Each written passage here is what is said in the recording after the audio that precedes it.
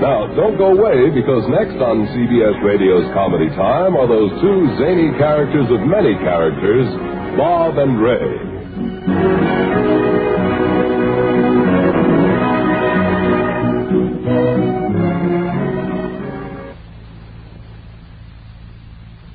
And now, from coast to coast, Bob Elliott and Ray Goulding are pleased to present the CBS Radio Network.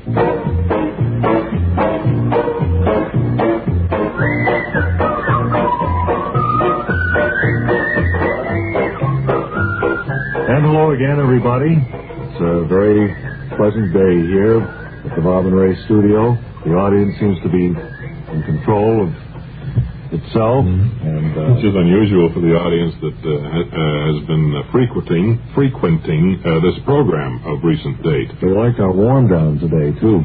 I did too. It's kind of settled me into a low-key groove. We're going to do something now that we've been postponing for several days, and I know a lot of you have been waiting for it, particularly you folks in our honor city for this week, Moose Gap, Indiana. And in a moment, we're going to be talking to some of the people of Moose Gap. Are you all set, Bob? I think I've got a line now. Ray, just a minute. Hello, Moose Gap, Indiana. Bob and Ray in New York. Hello. Hello, this is Mayor Ferdy Grosvenor talking from Moose Gap. I hear you well, Mayor Grosvenor, and you're coming in fine. Well, thank you, Bob and Ray, for making Moose Gap an honor city. Sid got the news at the telegraph office yesterday, and we're glad you made us an honor city. Well, that's right, Mayor Grosvenor. I might tell you that it was close. We had great difficulty deciding between Moose Gap and Clappertown, which is about 12 miles up the road, I guess you know. Well, thank you, Bob and Ray, for not picking Clappertown as honor city, as they would hardly know what to do with the honor. Mayor Grosvenor, did you know that we had a Bob and Ray honor city scout in your area last month? Did you know Moose Gap was being looked over? Well, we knew something was up because the Bob and Ray Scout had this briefcase, which was marked personal property, Bob and Ray Honor City Scout. We kind of got the drift of things from that clue. Mayor Grosvenor, tell me this. Did you spruce up the town a bit after you found out our scout was in the area? Well, you mean did we put on airs? Well, that's about it, Mayor Grosvenor. Did you put on airs? You did, didn't you? Well, I'll tell you, Bob and Ray, no, sir. We did not put on airs for your scout to see. Mayor, since we're not going to get the truth from you, I think I'd like to talk to some of the other residents of Moose Gap to congratulate them. Well, thanks again, Bob and Ray, for making us an honor city, and I can only repeat, what your scout seen was the straight goods. He was looking at Moose Gap the way it was yesterday, and the way it will be for a good many tomorrows. Now, that's straight stuff, fellas. Sure it is. Now, can I talk to... Wait a minute, Bob Ray. I think Hilda Nostrum wants to say a few words. All right. Hello? Hilda? Hello, Bob and Ray? Yes? Say, I'd like to thank you for making Moose Gap an honor city and not Clappertown. Well, if we've been instrumental in putting Moose Gap on the map by making it an honor city, we're certainly... well, we've been on the map a long time. 6 weeks now. Oh, I know that. We're between the I and the E in Muncie. Incidentally, has Muncie ever been an honor city, Bob and Ray? No, we looked into that, and Muncie had already been designated an honor city by some other program once. Wait a minute, Bob Ray. Arnold Lombardo wants to ask you something. Oh, put Arnold on. Did you tell Mrs. Nostrand that Muncie was once an honor city? Yes, I did, Arnold. I think I heard about it on the air one night, Bob and Ray.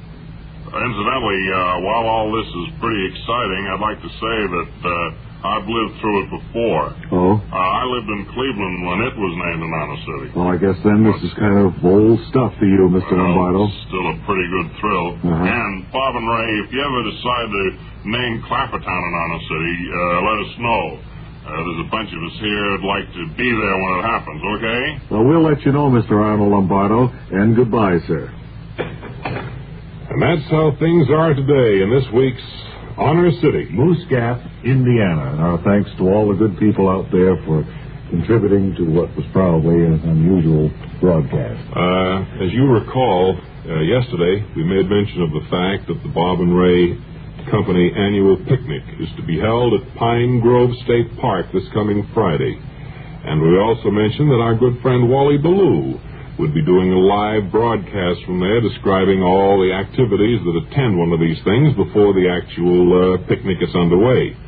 So with that introduction then, we'd like to take you to Pine Grove State Park and the voice of Wally Ballou. Is Ballou at Pine Grove State Park here in New York, where preparations are rapidly coming to a big finish here for the Bob and Ray Company outing this Friday, July 31st. About 15 feet to the right of me, in a very beautiful grove of pine trees, the head bakeout master is digging the pit for the clams. Mr. Joe Kelly. I wonder, Mr. Kelly, could I interrupt your work just a minute there and have a word or two with you? Yes, I'll just put the shovel down and climb up. You've dug down there about 4 feet. How much more will there be to dig for this clam pit? Well, it could vary. It could go down to 6.5 feet if I want, or it could leave it at 4 if I get enough seaweed.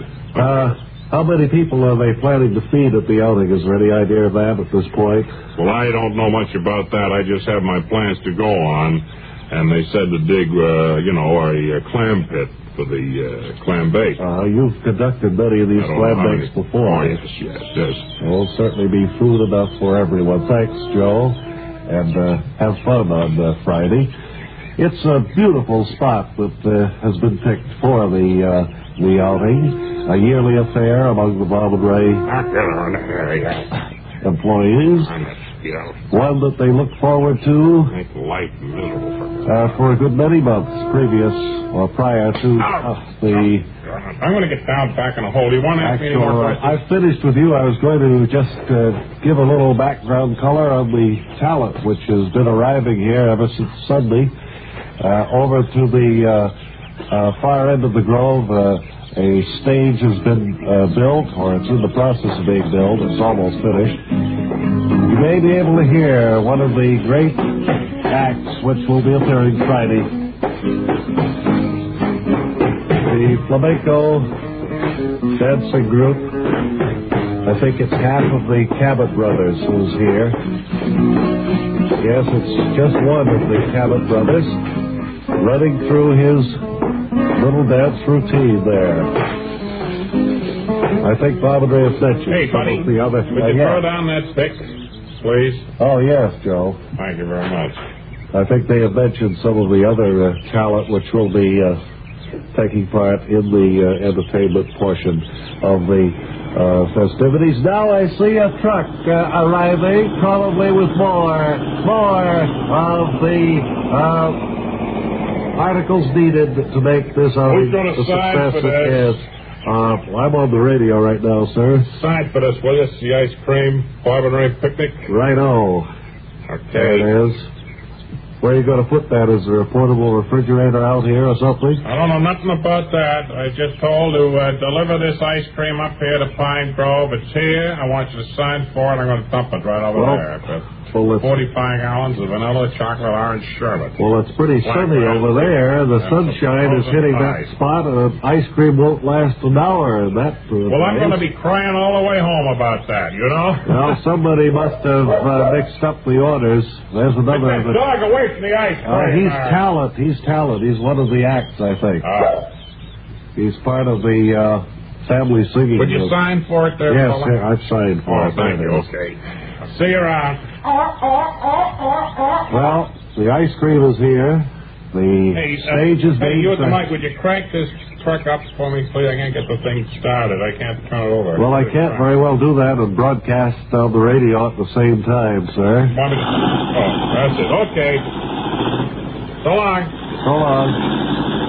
It looks as if there won't be ice cream for the party unless some more is brought up here on Friday. But now, as the rehearsing continues, the construction work goes on, the clam bake hole is being dug. Amidst this scene of great activity, this is radio's Wally Ballou, returning it now to Bob and Ray in New York. Hope this has whet the appetites of all you employees. I can't wait for this Friday myself. I always get a big kick out of seeing our... The only thing I'm afraid of is that it might make you folks who are ineligible to attend a little bit jealous of the Bob and Ray employees, which, to be perfectly honest with you, is a little bit what we had in mind. No, don't like to rub it in or anything like that. Right through this door is the hallway which leads to the Bob and Ray cafeteria here at the CBS. And we're going in there now to talk to Mr. Lloyd Fenton, who is in charge of the waiting school. As I understand it, Mr. Fenton, could we... Mr. Fenton? Oh, Mr. Fenton. Yes? We thought maybe you could tell us a little bit about what's going on in here today. Well, I'm glad you could make it over here, Bob. I wanted you to see the unique operation that we've got going here. You might say it looks just about like a restaurant, even to the people seated at the tables down there. Those patrons are volunteer students. We feel that a would-be waiter can learn quite a bit just being waited on by the other student waiters. I see a student waiter approaching a table now, Mr. Fenton. Is he being observed by a member of the faculty right here? Yes, our master is in the observation room.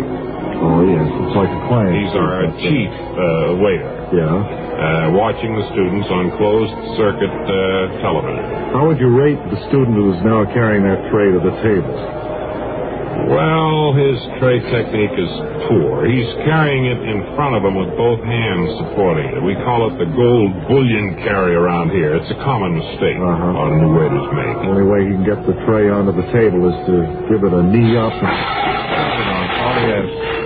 He's dropped it there now. Now, that student pushing the pastry cart over to table 4 might interest you, Bob. Seems to be pushing the pastry cart very nicely as far as I can see, but I'm well, an amateur, of course. He's pushing it all right, but the patrons at table 4 haven't ordered anything yet, so the pastry cart's a little premature. Yes. Now, watch the patrons at the table. He's going to, Bob. You watch. They just shoved him away there, Mr. Fenton. That's right. Now, that's what would happen at an average restaurant. The wrong move on his part seems to have precipitated a good deal more action. Who's the florid-faced man rushing to the table? He's another student, learning the managerial end of things. Look at him bowing and scraping to the patrons at the table because of the pastry cart man's mistake. Well, now he's seating himself at the table and apologizing. Is he supposed to go that far, really? Well, no, he won't last out the semester. You should have seen the way he entangled a number of our students in the plush rope in restaurant entrance technique. That's an entrance technique. That's a little known side of this type of business. I noticed the party at table 12 making ready to leave there. Yes. And there's their student waiter at the far end of the room waiting for them to leave, you see. Seems about ready to leave, if I'm not mistaken, is he? Yeah. Oh, yeah. Well, he went to the tip a little too soon. Well, can something like that be corrected if caught early enough in a student? Yes, we can put hobbles around his feet, and he'll soon find himself acting with more reserve and restraint. Well, this certainly is an interesting demonstration. Well, I'm glad you could come over, Bob, and see just what we're trying to do over here. I wonder if we could have an idea of what the Bob and Ray cafeteria will be serving for tonight's main meal. Tonight's main meal is lamb stew and pecan pie. That sounds good, and that will be offered. Mashed potatoes on the side. Offered at a price of $7.30, including your free liquid, coffee, milk, tea, or whatever. $7.35 is today's special dinner in the Bob and Ray cafeteria. Thank you very much, Mr. Fenton. Thank you very much, Bob, for coming over. Before we go, we'd like to remind you that on this day in 1907, in Chickenfoot, South Carolina, a man by the name of Luther Bannerman was born. Luther Bannerman, there's a name to conjure with. Well, maybe you're unfamiliar with his name, considering Mr. Bannerman never did anything to bring him to public attention. Well, the important thing is that today he's financially sound thanks to investing in United States savings bonds. He puts it, I like savings bonds. They make money for me, and I like money. Hats off, we say, to all those Bannermans. By the way, wouldn't it be a good idea for you two to invest in those great U.S. savings bonds? Well, that's it for now. Until tomorrow, this is Ray Goulding reminding you all to write if you get work. Bob Elliott reminding you to hang by your thumbs.